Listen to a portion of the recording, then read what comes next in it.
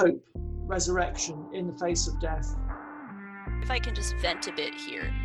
The question is, what is right in the sight of God? The church is essential to being a human.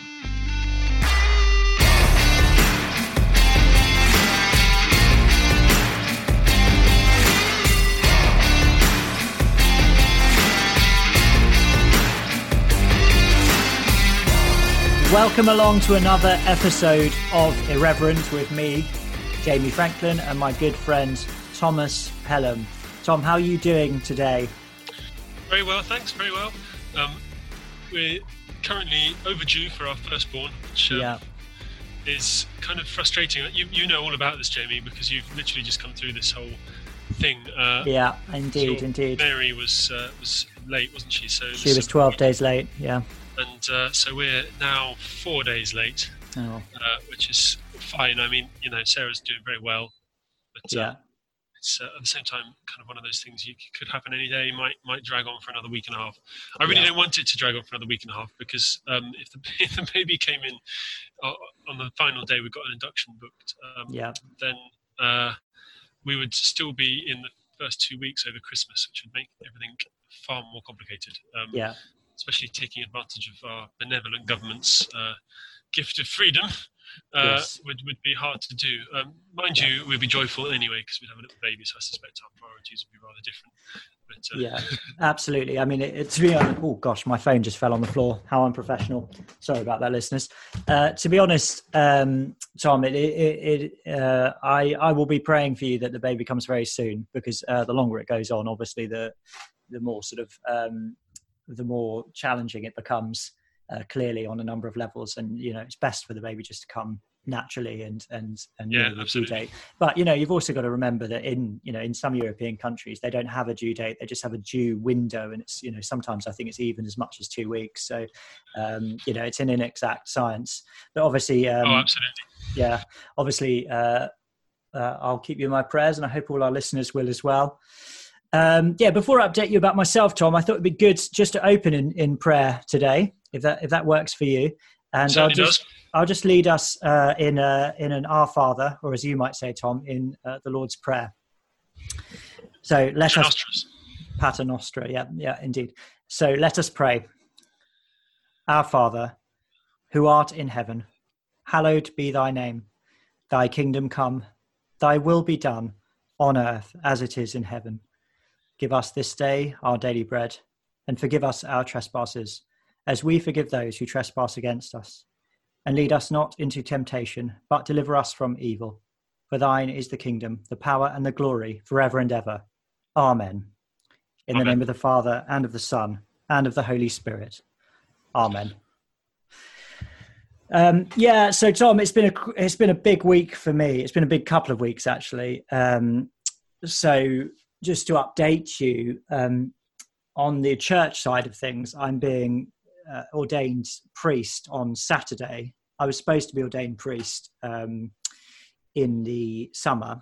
Now, for our sort of non-Anglican listeners, in the Church of England, on the path to ordained ministry, you're ordained as a deacon, which is a particular order in the church. First, and it tends to be the case that you're a deacon for a year and then you're ordained priest after that year is over. And basically what that means is that when you become a priest, you are then able to celebrate Holy Communion, which is obviously a very significant thing for us as Anglicans. I don't want to get sidetracked with a huge discussion about priesthood because it obviously is a massive topic, but I think that's one of the key distinctives is that Tom, as a priest, can celebrate Holy Communion or the Eucharist or Mass or whatever you want to call it. And at the moment I can't, but on Saturday when I'm ordained, then I'll be able to, and that's a huge thing. So my ordination is now on Saturday, so I'll be ordained priest on Saturday. It's a very stripped back service. We can't have hospitality or anything like that, and there are still all of these restrictions that we have to abide by. So there's a kind of bittersweet sense for me because it's not as I would want it to be, but nevertheless, it's still a significant moment for me. And I'd appreciate everyone's prayers if you could remember me because it's a big weekend for me. The other thing that's happened this week is my grandmother passed away, and if I'll just tell you a little bit about it, if that's right, Tom. So my grandmother had a very, very serious stroke about 12 years ago, and she has been quite badly disabled since then. She couldn't walk. One of her arms she couldn't really use, but in terms of her faculties, she was still all there. Really, she was still the same person. Very clearly, had the same personality.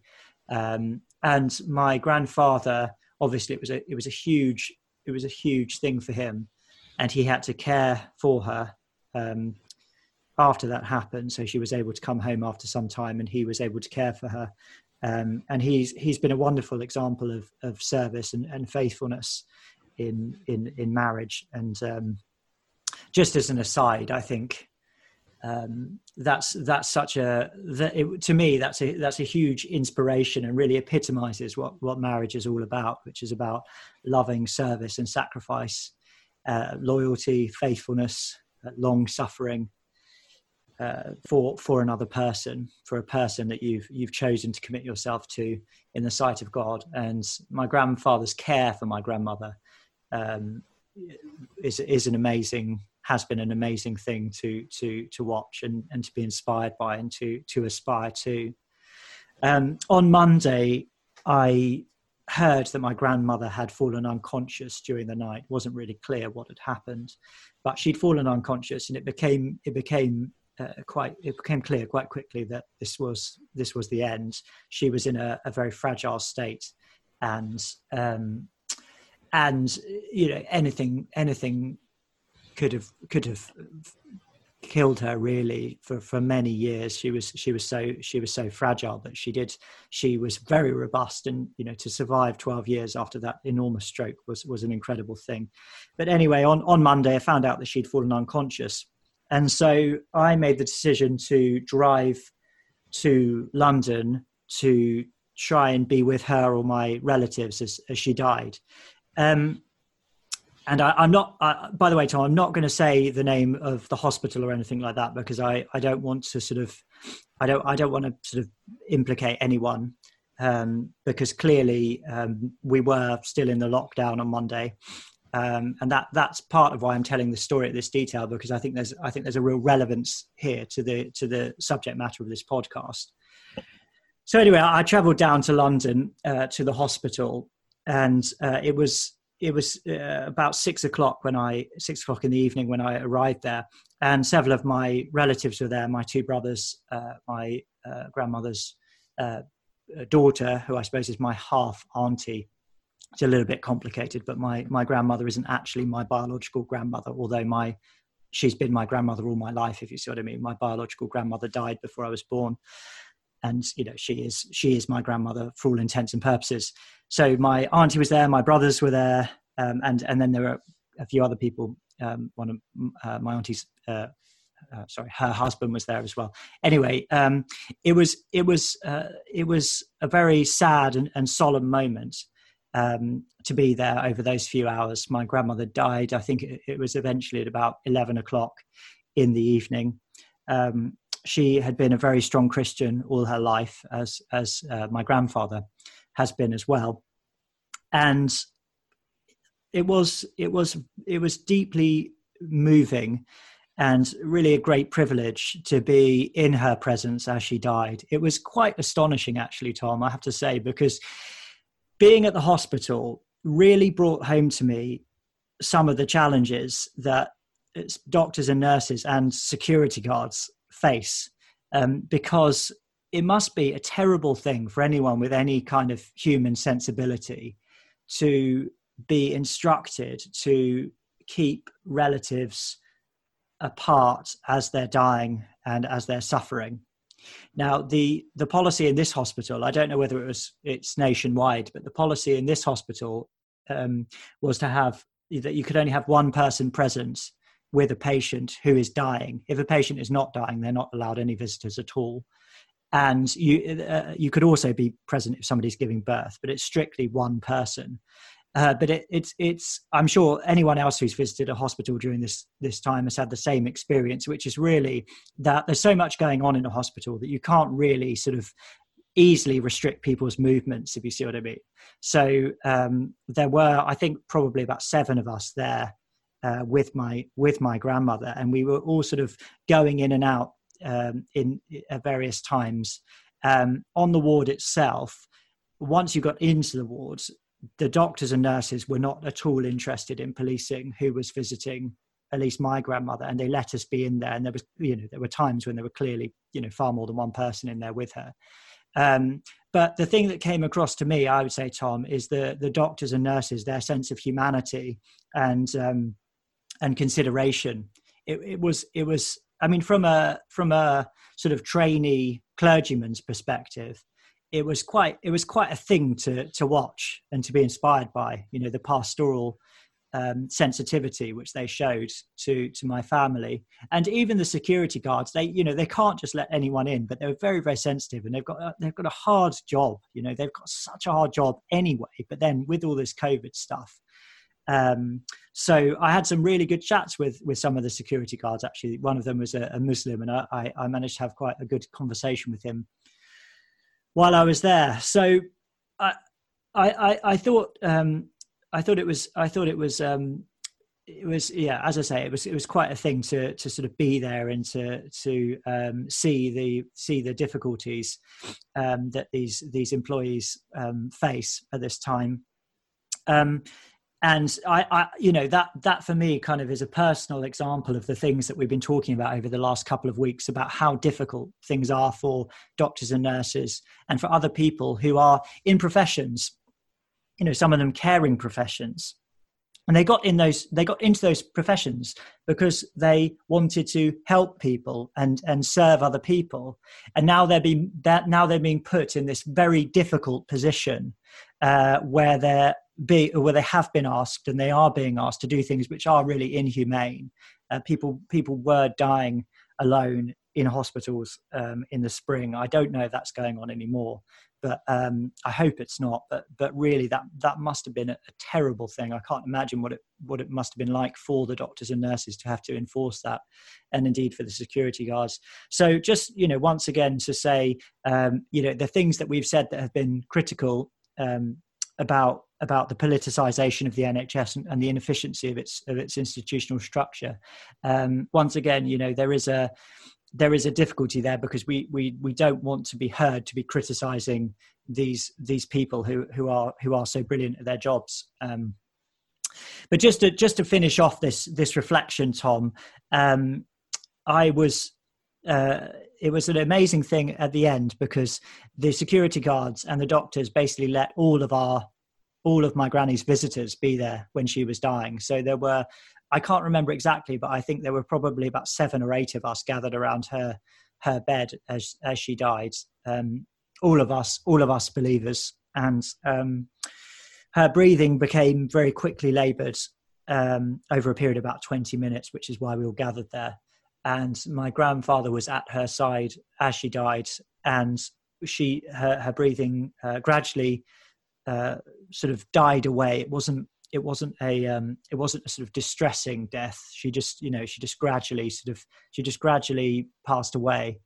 And it was I've never seen anyone die before, and it was obviously deeply sad, but I also had a sense of the holiness of the moment and how solemn and precious that moment was.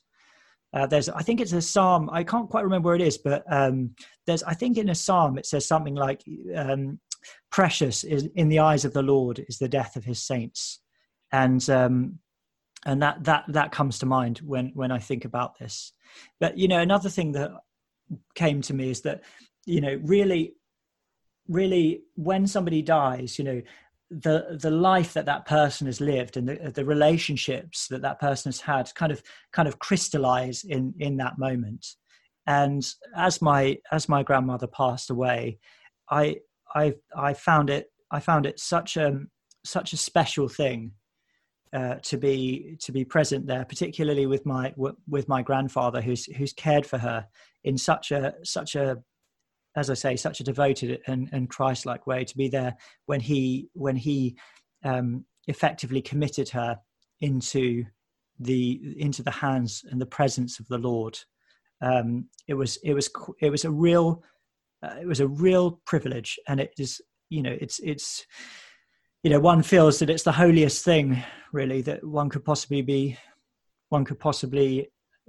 witness in this life.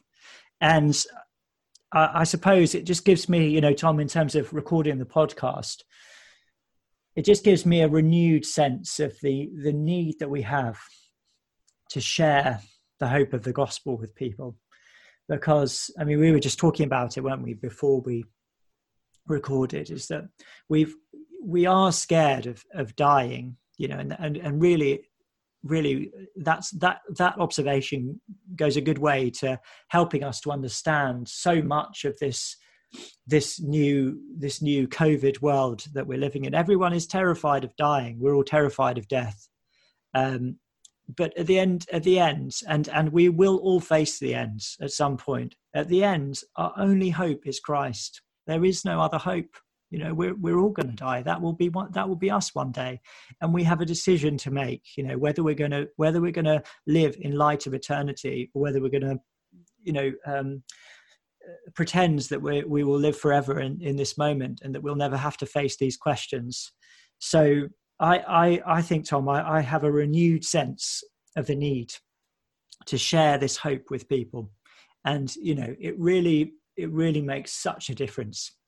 It makes such a difference. I can't imagine how raw and terrible death must be for people who don't have a hope in Christ.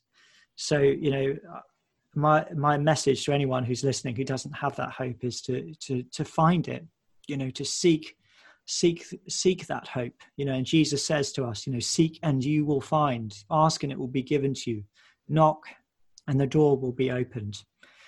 So Tom, it's been quite an emotional week. I don't know if you want us to comment on any of that. I need to start eating my orange now. I think the only comment I have is to echo that sort of sense of privilege to be in the presence of people who are dying in that way. I visit a wonderful chap who's 98 now. Quite regularly taking communion. Yeah, and he's of the war generation. He drove Sherman tanks in Operation Epsom in Normandy, and whilst he was in Normandy, he won't mind me sharing this story because he wrote memoirs, and they are, if not published, they are accessible. To all. He met his wife. She's a Belgian. And he met her on leave and brought her home, and they married. They had a wonderful life with many children, and now many grandchildren and great grandchildren around them.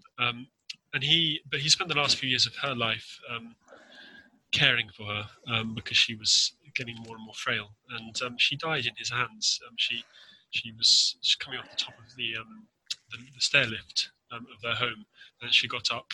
She sort of sagged forward, and he caught her, and in his arms, she died at that moment. And it's incredibly moving sort of sense when he talks about it. He says he felt the spirit leave her. He saw the calmness come upon her face, and just the troubles of the last few years fall away. Yeah.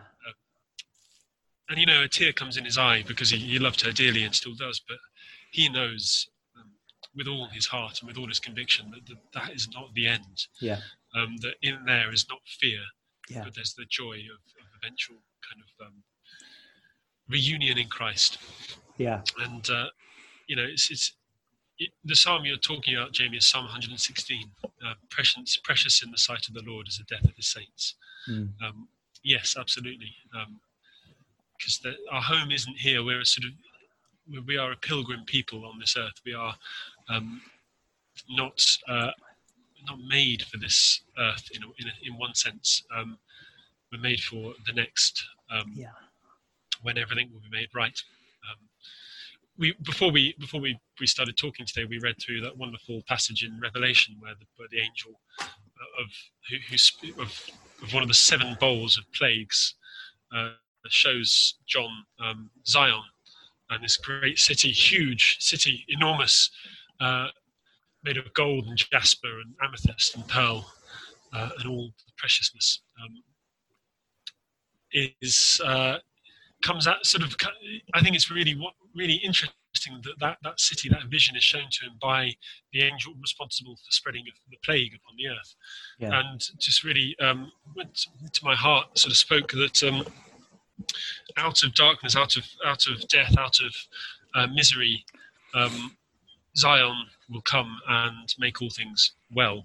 This COVID is not going to last forever, but what it will do is it hopefully will show people that the way that we deal with death has not been adequate for the last,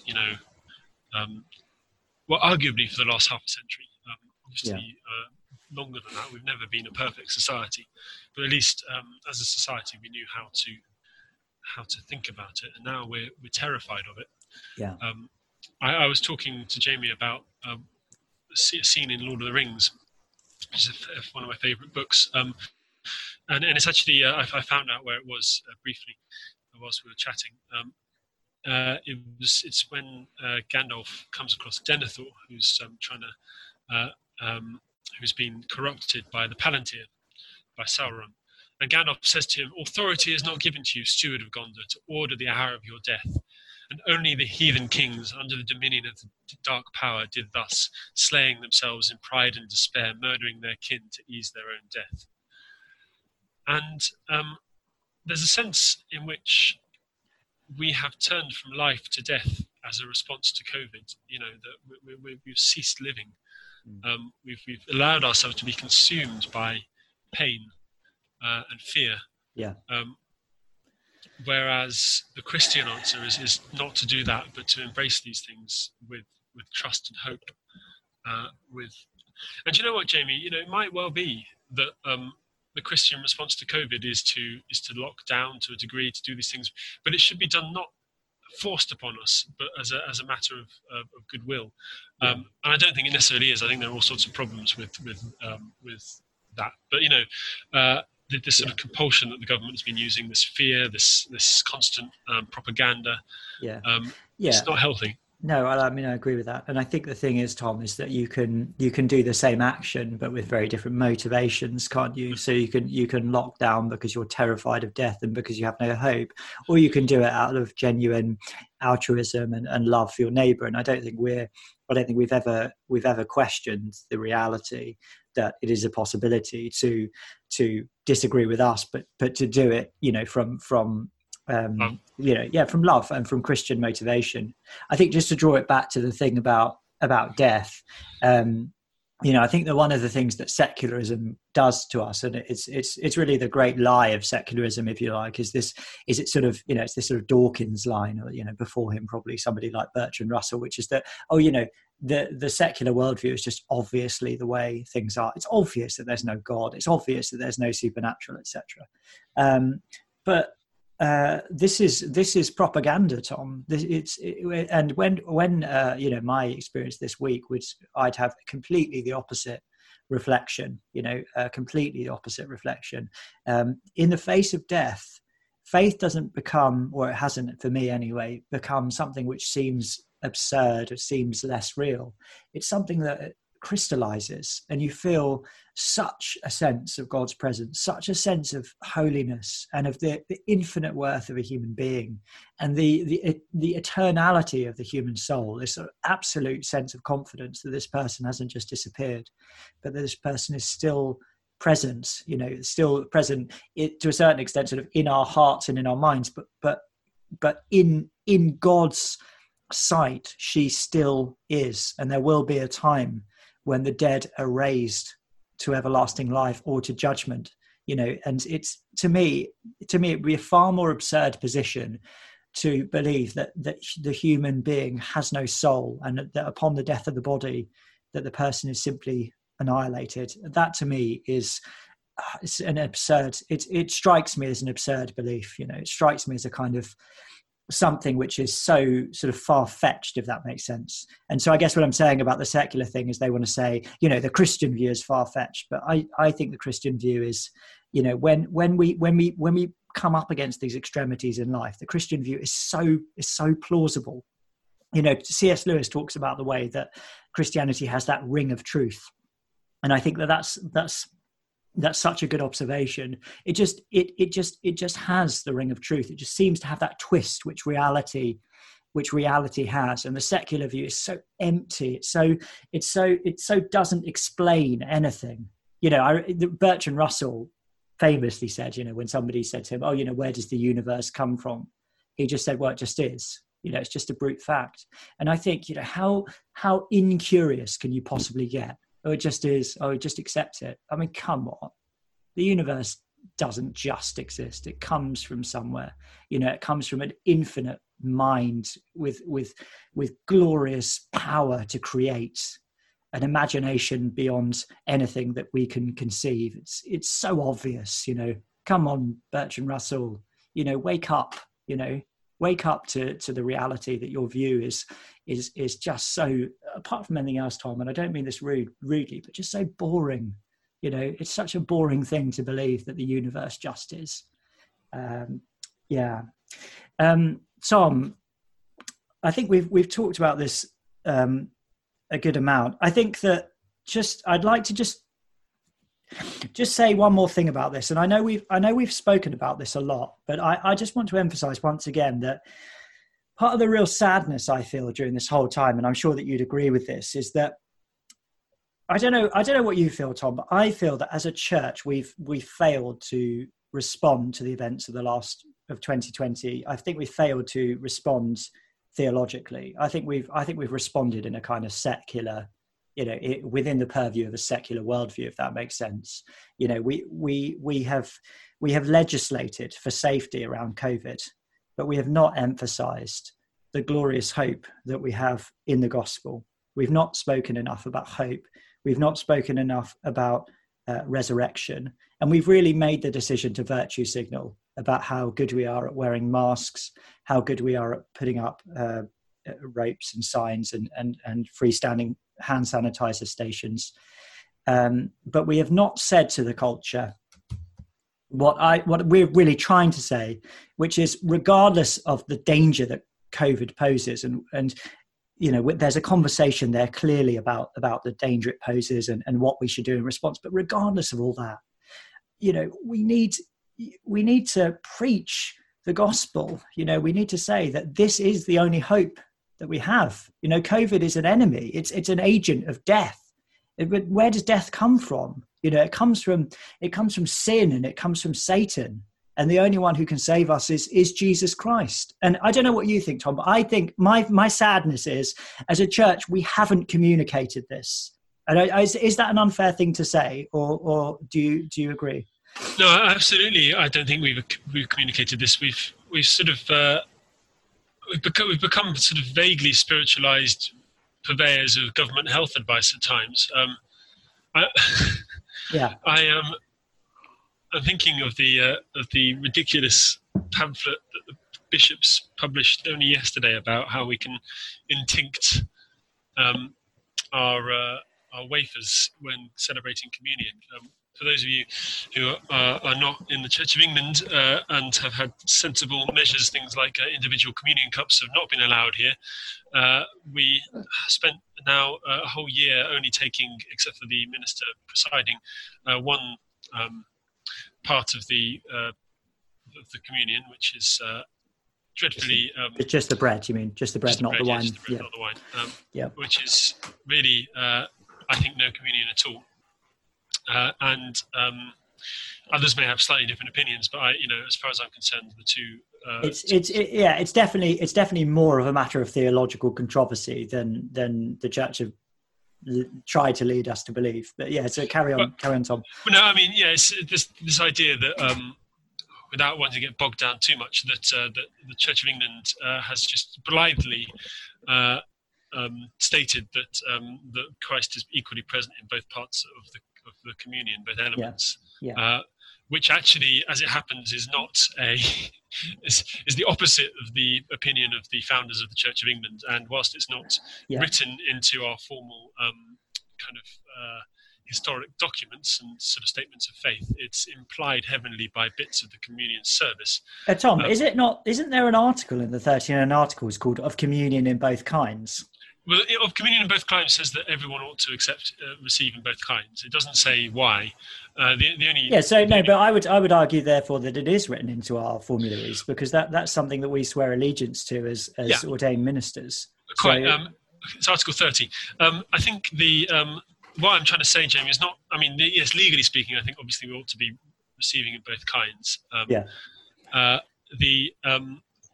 What I'm really saying is that the theological rationale for receiving in only one kind is one that was rejected specifically by the reformers, right? Yeah. But which has been blithely assumed by our bishops, which is a bit irritating.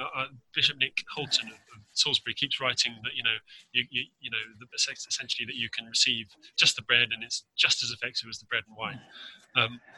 Now, it really depends how you define effectiveness in the Eucharist, and maybe we shouldn't go too far into this because it's quite an arcane and debate. But I think it's interesting. I don't think it's that arcane, Tom. I think the reformers would have argued that the Christ is present in different ways in the body and the blood at Eucharist. At the Eucharist, he's present spiritually in both, and his presence is real in as much as real spiritual presence is real. But that because in a sense, spiritual presence is more real than physical presence. I think it is not hard to argue. But the fact is, from a reformed perspective, the two elements serve different purposes, and you see this in the prayer of humble access, where we pray that the body and the blood separately do slightly different things, which would be a heresy if the Bishop of Salisbury is correct. But thankfully he is not. But I think the point is the bishops have now spent 10 months trying to work their heads around these issues, and have finally produced a document that's completely unworkable, which is pretty par for the course for bishops. What document is this, Tom? And we'll put this on the show notes, obviously, for everyone. It's the new advice about intinction. So they're basically continue with that. Yeah. They're basically saying that the priest can now intinct on behalf of everyone else. Ironically, intinction was the first thing they banned back in March, where they said you shouldn't intinct. Tom, have we been clear with our listeners that intinction is when you dip a piece of consecrated bread into consecrated wine and then consume it? And so, sorry, I don't even understand this. So what the bishops are saying, that the priest can intinct on behalf of everyone else? Yes, so yes, absolutely. With a absurdly detailed list of suggested actions. You have to, it really is stupid. That you have to brush the wafer across the surface of the wine, so there's no chance of you dipping your fingers into the wine. Right. Wow. That sort of thing. Amazing. And sort of a sort of blow by blow sort of working through of how it might work, and it is absurd.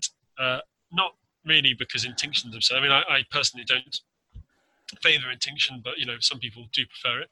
I think it's more common maybe in Catholic parishes than elsewhere. It's just unpleasant, Tom, I think. I think it's just unpleasant with everyone sticking their wafers into the wine, their fingers getting there and stuff like that. Do you think so? I mean, I think if you're careful, there's no reason why fingers should get in there anyway. Why not just drink it? I don't really understand. Tom, can I just say, just as an aside here, this is why I have such a problem with this whole debate. And, you might think this is quite ironic because I'm clearly a bit sort of higher up the candle than you are.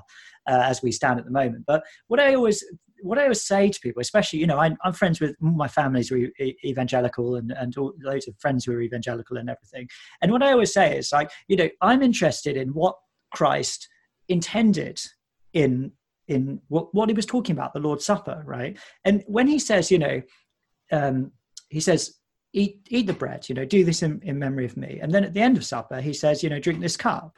He doesn't say, and they're equivalent to each other and you can do one of them but not the other one. He doesn't say that. So why did he issue those two separate though linked commands?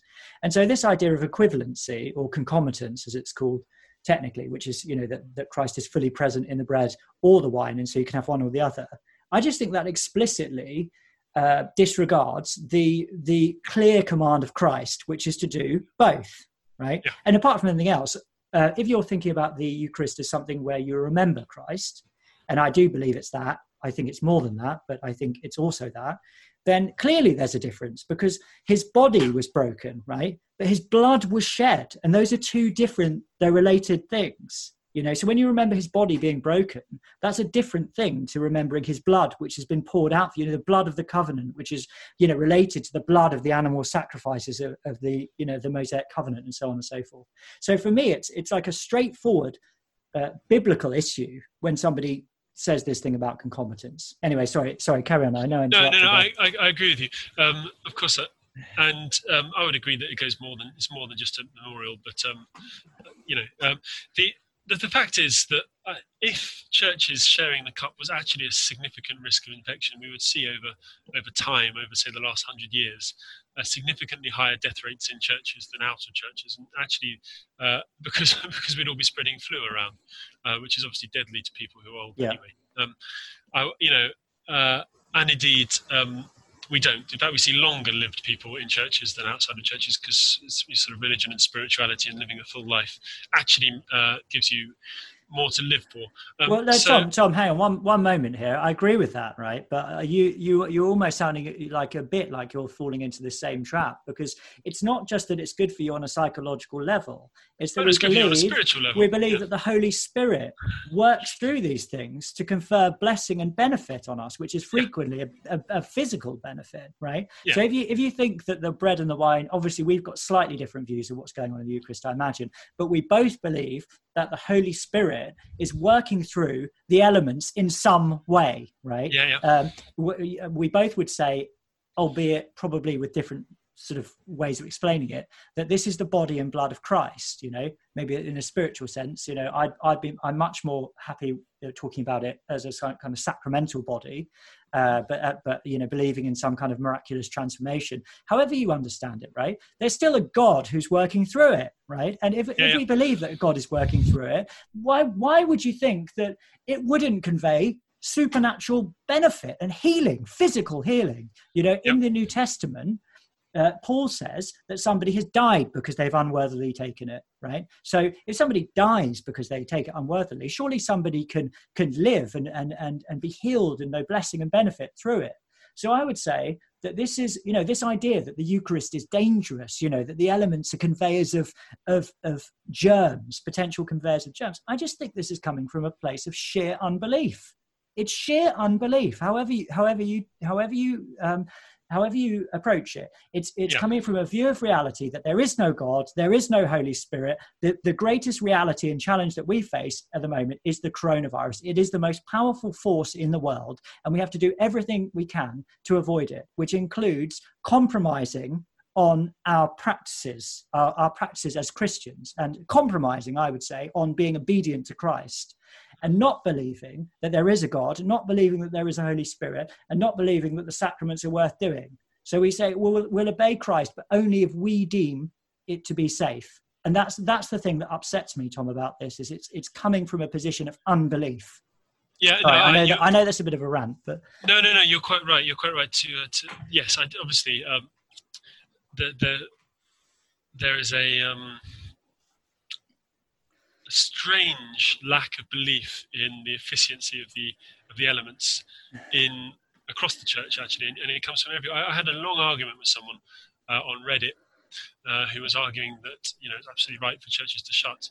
And I said, but look, you know, we're told that Christ says to start sounding like you, Jamie, that, you know, Christ says, eat my flesh and drink my blood. And he said, well, that's spirit. That's just a figurative. Christ doesn't really mean that. And I said, okay, well, that's fine.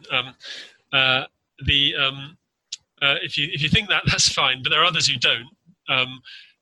So he meant figuratively eat. He didn't mean actually do it. He just meant. He meant, you know, it's just a way of speaking, Jamie. It was, you know, it was Christ just He just used those words to mean nothing really, Jamie. He just said them.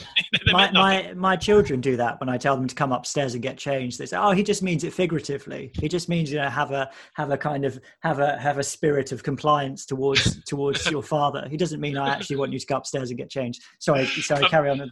But then the conversation continued, and I sort of said, "Okay, right, you can say that. But are we also going to say that that Paul writing about communion, about how it's, you know, life-giving, that's also presumably a figurative way of speaking." And then when he talks about it being one of the ways that we says, when we eat this cup and drink this, when we eat this bread and drink this wine, we proclaim Christ crucified and risen to the world. Yeah. When he's saying that, presumably that's also spiritual, figurative talk, and not, you know.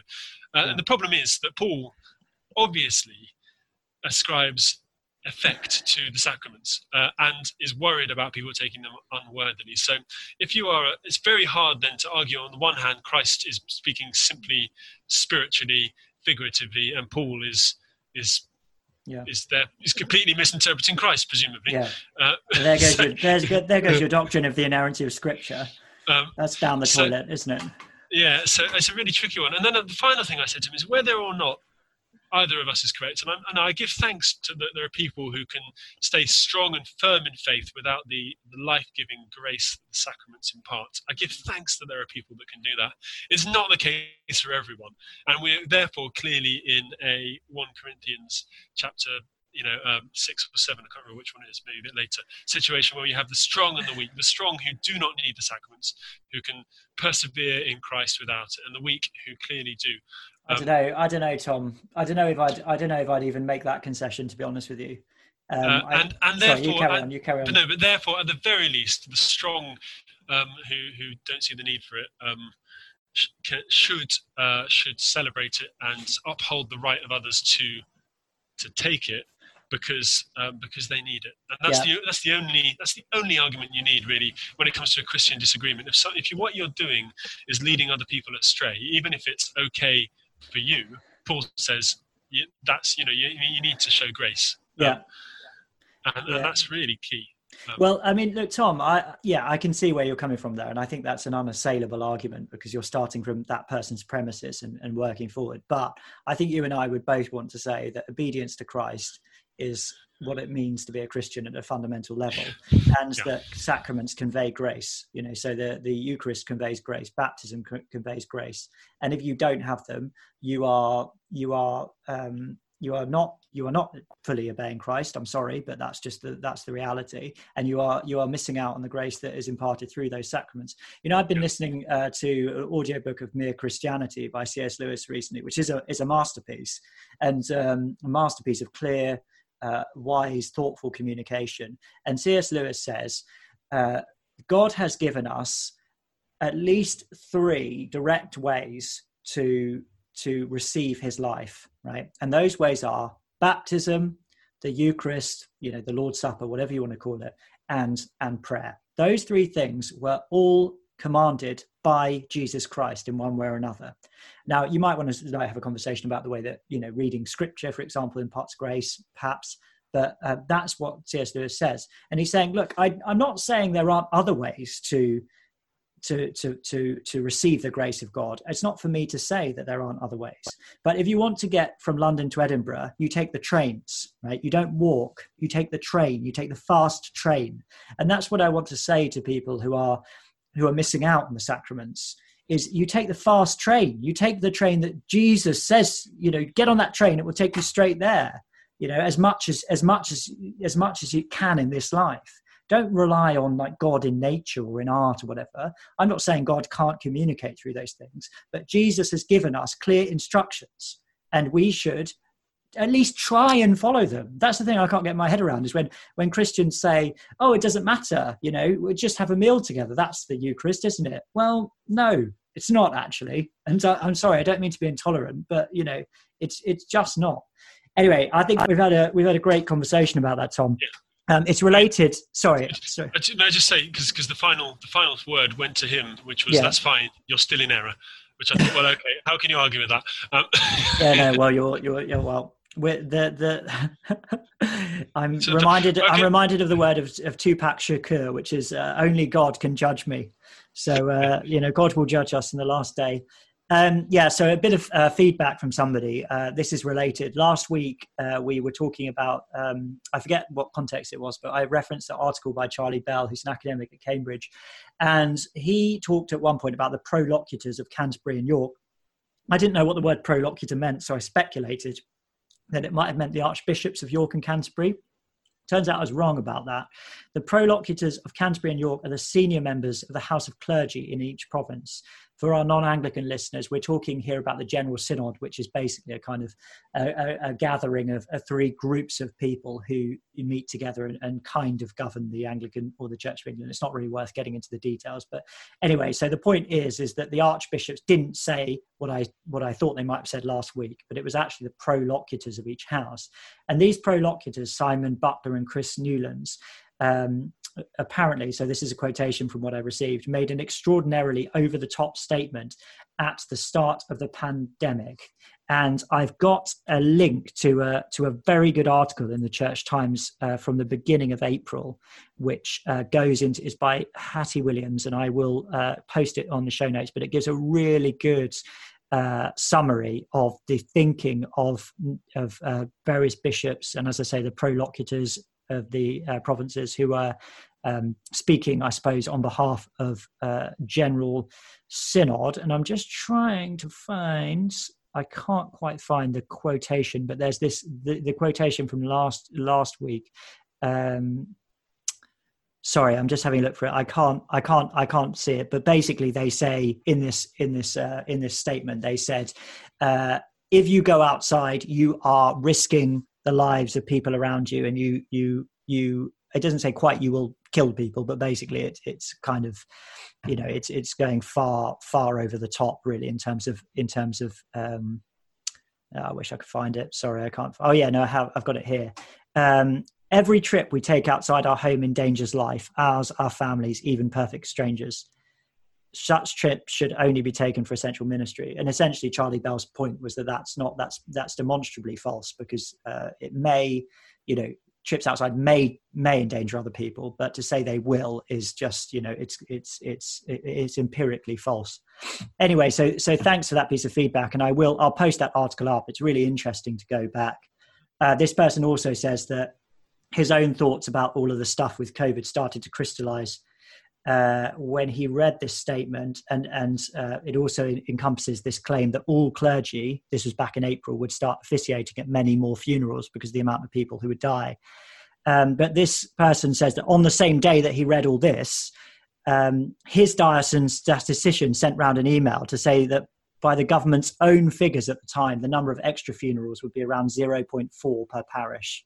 So, if that were true, that would be very, very low, and very, very low. I mean, in comparison to the kind of apocalyptic doom mongering that was being suggested. And it'd be interesting, actually, Tom. I don't really know this, but I've seen no increase in deaths around. We don't have any parishioners who have died of the coronavirus, and obviously that's just my experience. But I'd be interested to hear from priests if you have had an increase of deaths over the last 8 months.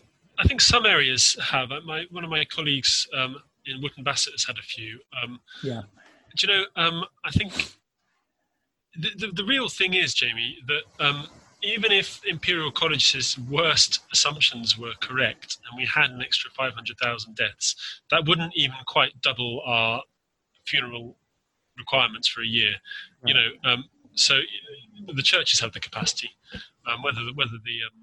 Whether the civil structure would have had that is another question. But, it wouldn't have been outright. You wouldn't have been doing 20 a day, although you might have been, I guess, at a really, if it had peaked at one particular time.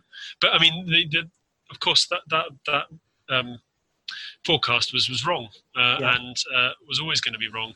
And that's not shown as much by Sweden and the fact that the virus peaked and declined there at the same time as it did here. That's the counterfactual. The counterfactual isn't endless rise of the virus. It's a natural peak and a natural fall. Yeah, what's that called? The Gompertz curve. Gompertz curve describes the epidemic curves. Yeah. Well, sorry, Karen. Anyway, the point is, and then even if it had been correct about that 500,000, even Neil Ferguson admitted again recently that 75% of those would have been deaths that would have happened in that year anyway. Yeah. So it would have just moved to them.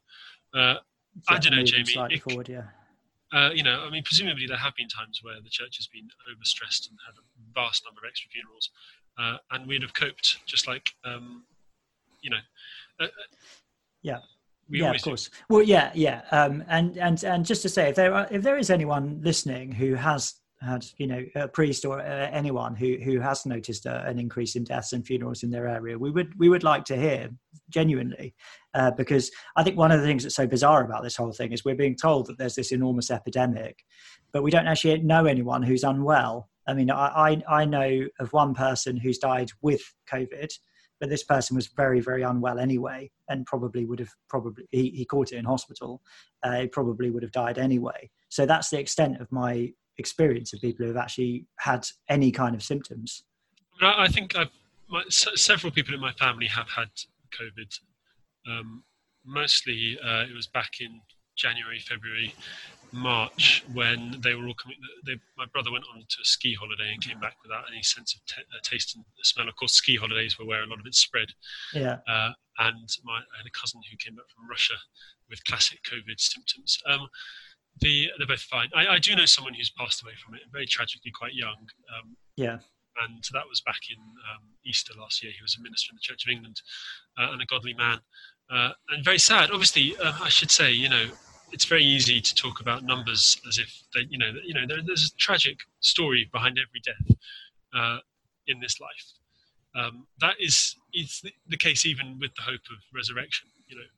The way I'd say, because the pain is real.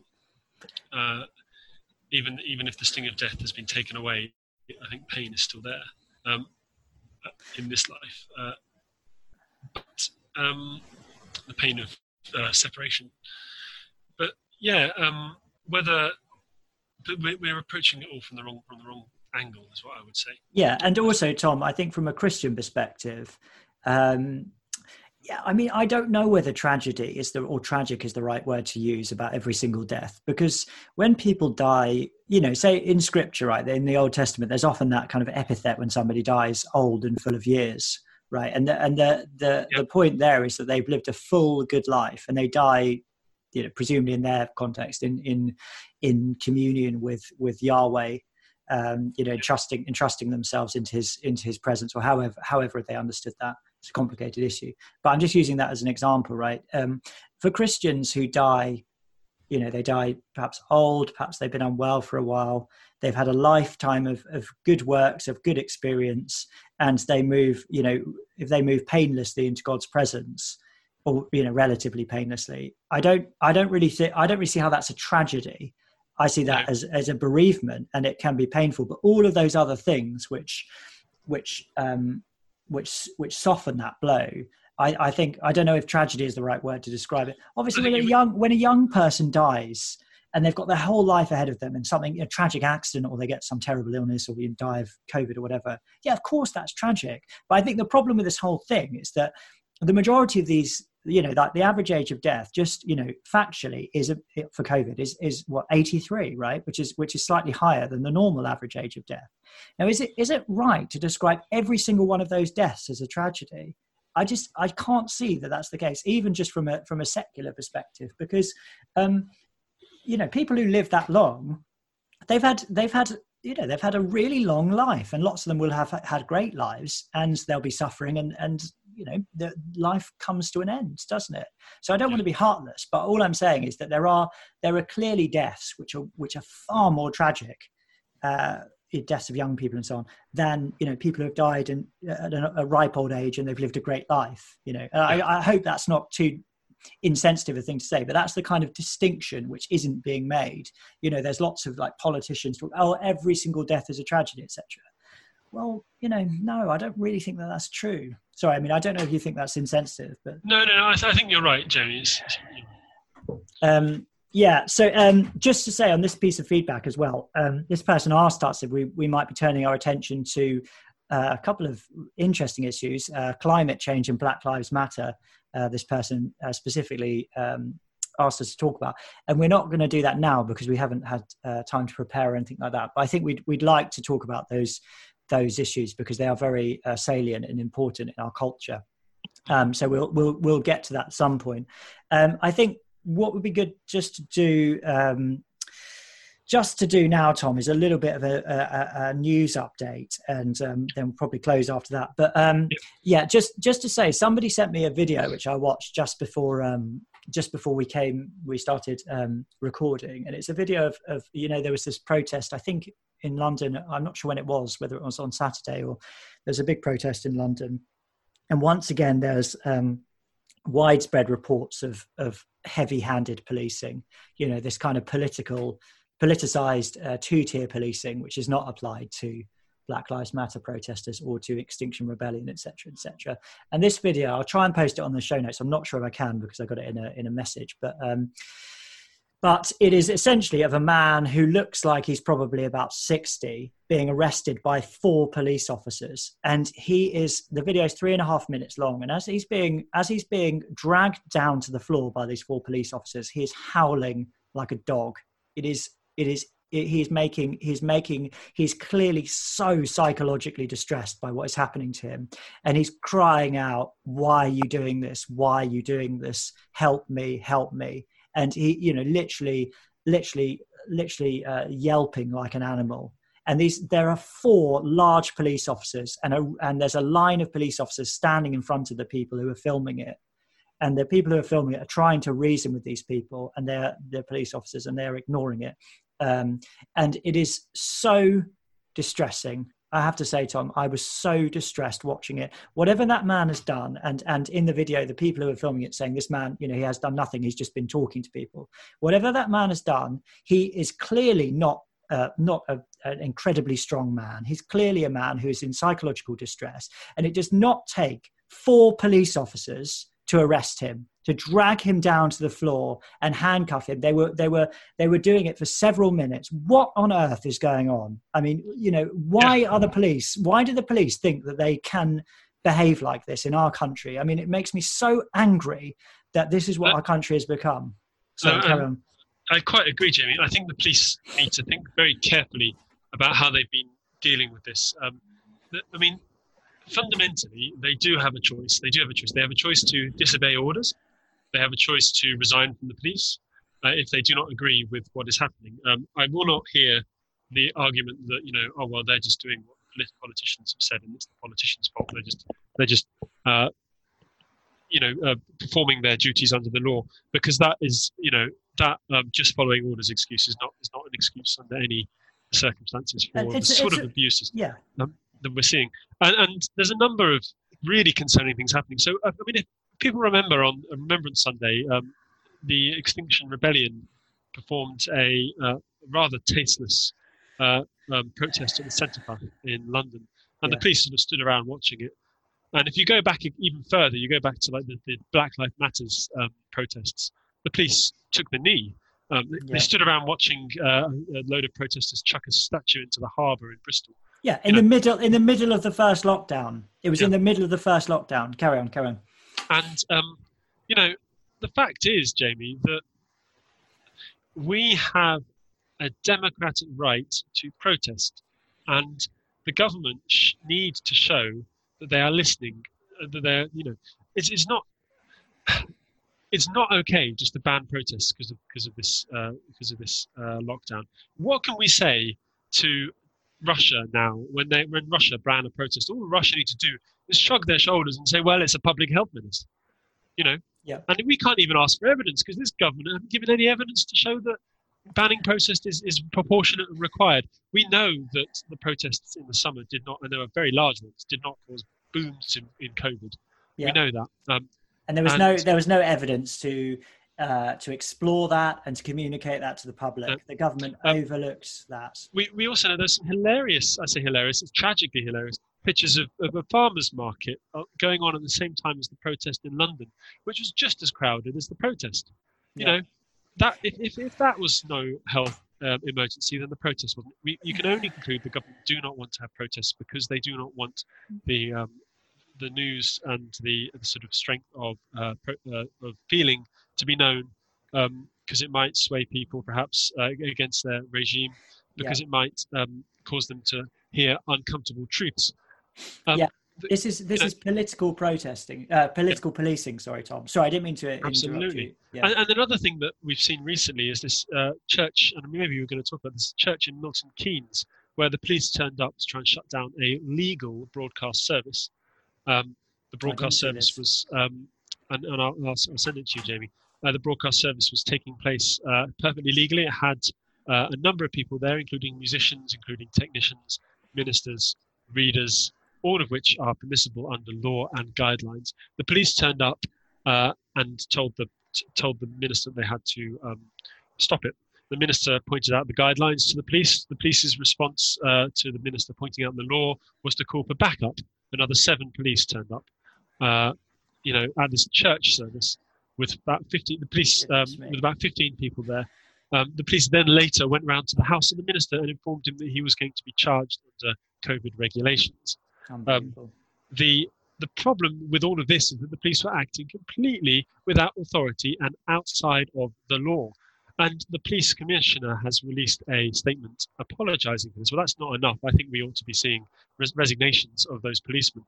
It's not even as if they were caught up in the moment. You might expect, if the policeman is walking down the road, sees something they think might be a crime, acts on the spur of the moment, and it turns out not to be a crime. That's one thing.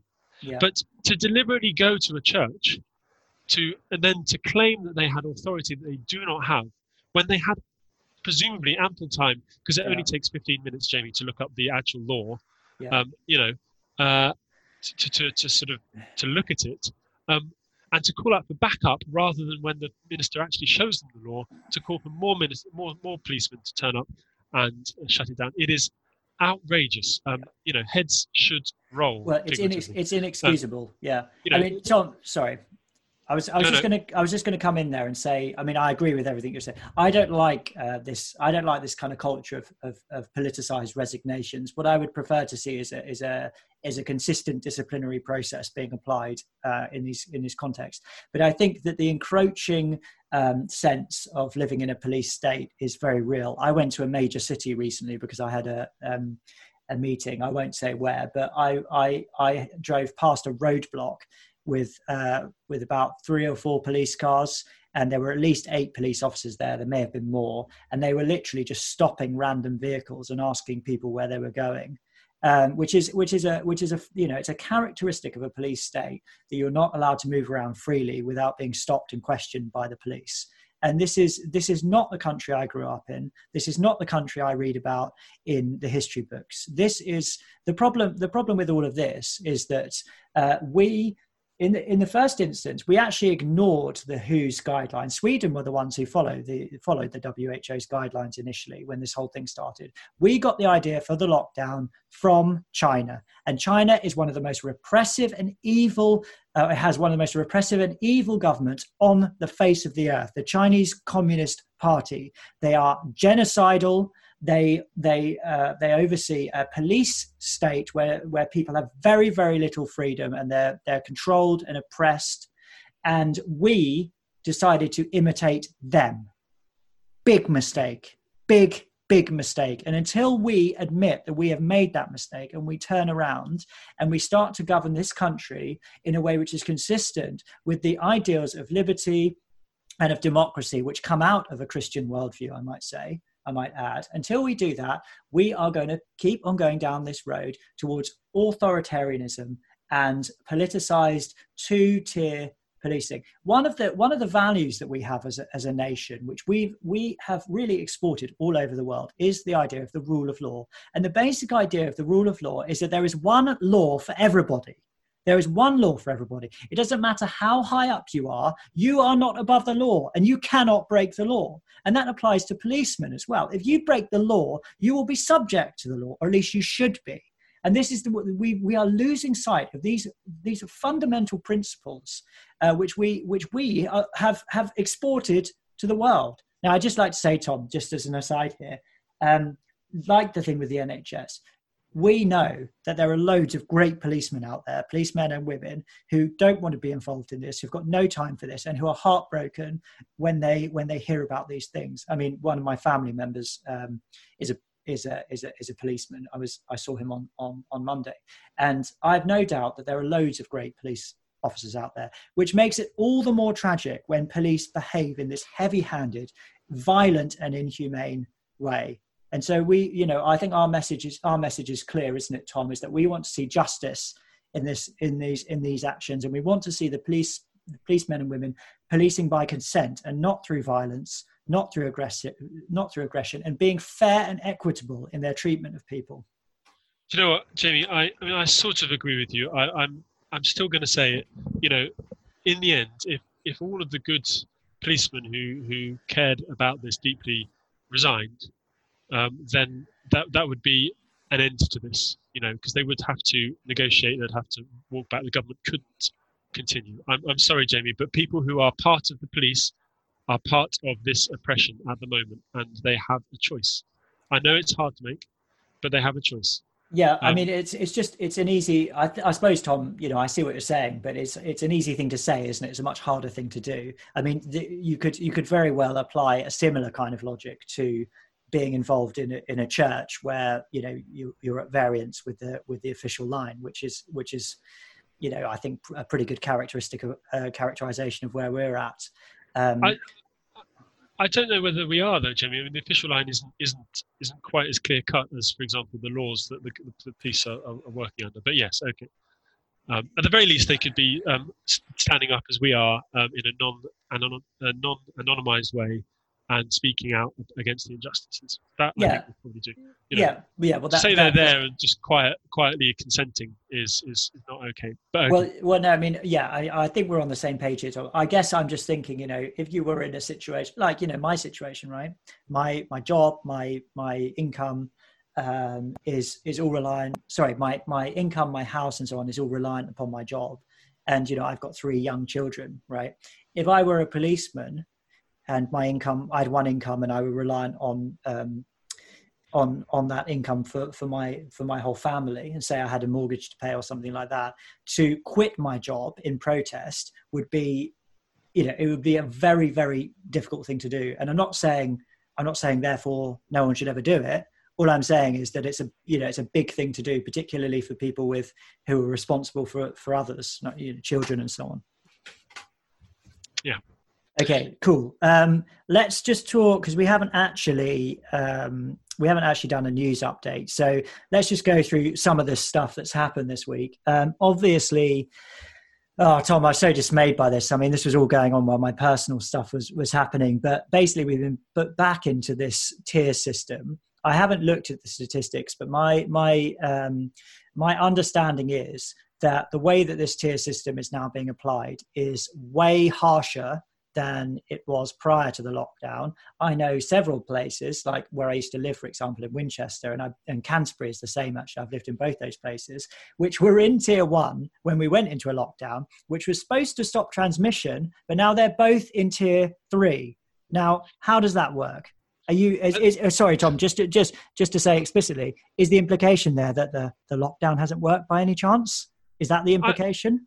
I don't know, Jimmy. I think it's a really bizarre one, because they're doing a localized system that isn't very localized. So Kent is in tier 3 because of a small area in Kent that has been rising throughout the lockdown. Yeah, in South London, an area in South London when the majority of Kent is rural. And quite why they couldn't jig the tiers so that boundaries, so that there's make a differentiation. The other thing, of course, is that tier 3 is effectively locked down. There's no. In fact, tier 2 is effectively locked down, which is where most of us are. You're not allowed to see your friends, you're not allowed to see your family. It needs to be justified. I'm in tier 3. I'm still in tier 3. It's losing the country. I'm in tier 2, and I was in tier 1. It's losing the country £900 million a day. Yep. And that is money that could, at the very least, be spent on significant other. It could be invested in the NHS. People are going to suffer because of the tier system just as much as because of a lockdown. It's just a lockdown in another name, and the balance needs to be fought for. Now I know that there have been a relatively large scale Tory rebellion has caused the government maybe to rethink a little bit about. We're going to be going to reviews on the 16th, I believe. We're having reviews of the tiers every fortnight, right. But they conceded. I mean, this is how crazy this government has got. They conceded that we would have a review of the overall policy in 2 months, whereas they were planning on having a review in 4 months. Yeah, I mean, they need to be justifying and reviewing this almost daily, because it's still a significant restriction on our liberties and our human rights. And actually, I'll send you a link, Jamie, because I think some people might be interested in filling it out. The Parliamentary Commission on Human Rights is putting out a call for evidence, which people may be interested in filling out. Just talk about. But Tom, can I just, sorry to interrupt. Sorry, were you finished? I didn't mean to interrupt. No, go ahead. Yep. Well, what I was going to say is that let's just look at the facts here, right? If many places went from tier 1 or tier 2 to tier 3, then surely the implication there is that the lockdown has not worked. I mean, if the lockdown worked, we would be going from tier 3 and tier 2 to lower tiers, wouldn't we? Not the other way around. How could you have jumped up from tier 1 to tier 3 when there's been a lockdown which is supposed to have been effective in stopping transmission? Do you know what, Jamie? I mean, the problem is that there's no real, and there never has been any real justification for what lockdowns are supposed to do. I mean, if the tiering system works to bring down cases, then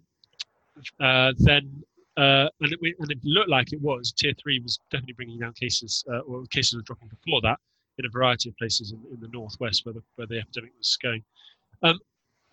What's happened is that the advisors to the government have decided that tier 1 doesn't work.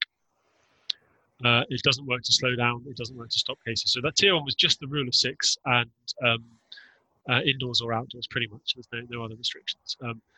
And pubs closing at 10 o'clock, which they've rode back on them. Actually, now they're allowed to 11. But this is whole nonsense about a substantial meal. I think tier 3 is effectively locked down. Whether the government haven't really done a cost benefits analysis. They published something that looked like it might be, but they promised one, and then they produce something that's so weak that it doesn't really tell us anything. It was an absolute non-event there. Yeah, the government are convinced, or at least the government's advisors are convinced, that we're still in a situation where if there was no restrictions on the coronavirus would boom, and most of us are still vulnerable. That's what they think. Their actions are consistent with that position. Other scientists, to a degree, they are. They are also convinced that targeted interventions for the vulnerable wouldn't work. That's the Great Barrington Declaration, although they've never really been tried in any real sense, here at least. And logically, the only thing they can do then is keep us in lockdown. But politically, that's impossible because endless lockdown, obviously would start killing people and start, it already is destroying our economy. We can't sustain that. So you end up in an impossible situation in which basically what they've done is rebranded lockdown as tier 3. Yeah. And they've put as much as the country into it as they can. Yeah. And tier 2 is also effectively lockdown. Yeah. So this will keep going until people stop obeying effectively, and they will. There could also be a political change, couldn't there, Tom? That's the other alternative. So has lockdown failed? Well, it never really had any obvious benefit. I mean, Wales had an earlier circuit breaker. I don't know if you remember in the weeks before lockdown. Yeah. Everyone was saying we need to have a circuit breaker now and avoid the need for a longer lockdown later. Wales has gone back into lockdown. Yeah. I mean, I'm sure you've heard on the radio a number of times, Tom, people quoting, if you listen to talk radio, as I do, quoting something which is attributed to Einstein, but probably didn't say it, which is that the first sign of insanity is doing the same thing over and over again and expecting different results. And that's what we're doing. But we're doing something over and over again, which is incredibly destructive, and there is no evidence at all that any lockdowns have had a beneficial effect. I know you're sort of trying to be sensible about it, Tom, but really I've come to the stage, and I'm sure many people have as well, where I don't believe a thing the government say about this. I don't believe the scientific advisors. I don't believe the government. I believe that this is all nakedly cynical and political, what's going on. And just to be even-handed here, I don't want to just attack the government and the scientific advisors. I also want to criticise the Labour Party and the SNP, because they, especially the Labour Party, are meant to be providing an opposition to this. And you know what they did when the vote went through the other day? They saved Johnson's bacon by abstaining, which I think is a cowardly, cynical, political act. They are trying to step aside while the Tory government makes a total mess of this, as pretty much everyone accepts that they are now. The country is in ruins. And the Labour Party are standing by, not saying anything, so they don't have to take any responsibility whatsoever. And then once the Tory government falls, Labour will step in, and they will bring about some kind of Labour SNP coalition, and they will take over. That's their plan. And I think it's absolutely disgraceful. It is disgraceful. They should be bringing about political opposition, even if they're not ideologically committed to it. I would argue at this stage, it's so important to have an alternative voice. And what Keir Starmer, who, as far as I can tell, doesn't stand for anything at all, and his party did, was to abstain from taking responsibility. And this lack of political conviction, this lack of moral conviction, characterises the entire political class currently. And the whole thing is a shambles, and I'm ashamed of it. I'm ashamed of it as a British person. I agree with you, Jamie. I don't really agree with lockdowns. As I say, I'm not sure that there's any measurable meaningful success sort of criteria, which is why I'm hedging a bit here, because obviously, as Wales show, if you lock down, it might drop cases in the short term, but in the long cases, they just pick up where they were going again. So as Ferguson said back in March, the option really is only lockdown until there's a vaccine. But as we all know, or not doing it at all, Tom, or not doing it at all. Yeah, no, absolutely. I've just the option is Sweden. As we all know, the option is Sweden. As we all know, sorry, carry on. Yeah. As we all know, the cost of a lockdown, not just in the economy, but in mental health, in in social health, in our deprivation of rights, is so high that cannot be countenanced. Lockdown deaths are huge. Yeah.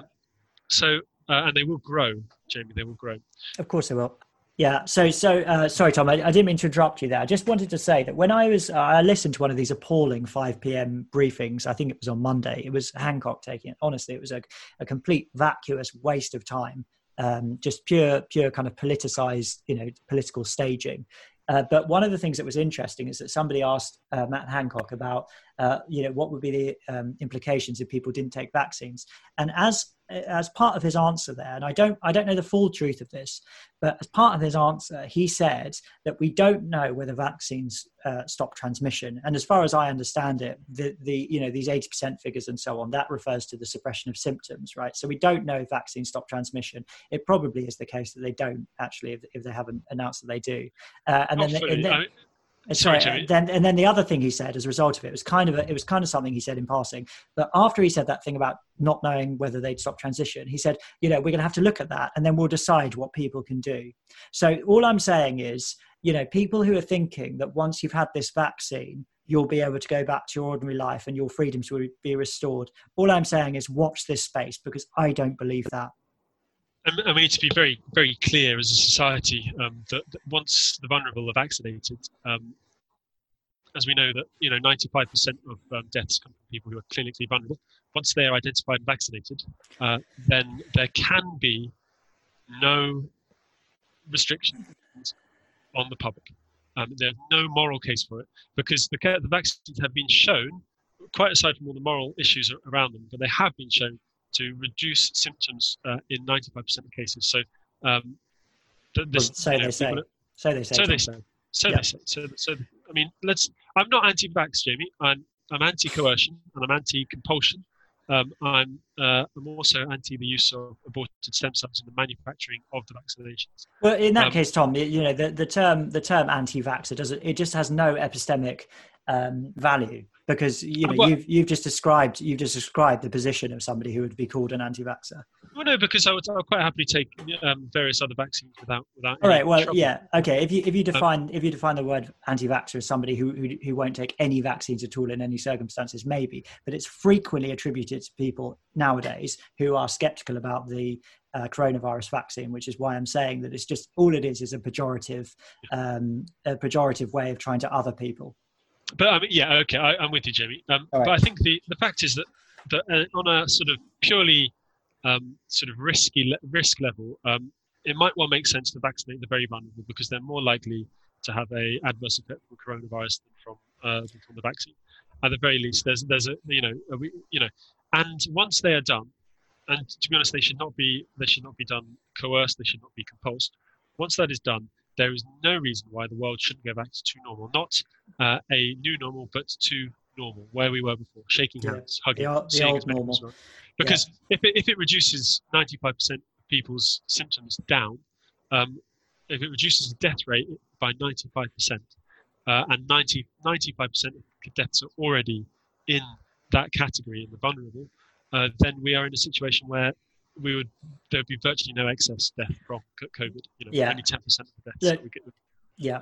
I mean, Tom, you need to go, so I'll let you have the last word on that. I'm not entirely on the same page with you with everything you said, but with let's say 95% of it, I agree with you. But anyway, the point I'm making is that Matt Hancock, what he said the other day, if you listen closely, I think the implication was very clear, which is that if the vaccine stops transmission, they might think about giving us some of our freedoms back. But if it doesn't, or if there's any kind of doubt about it, they will use that as an opportunity to keep this situation going.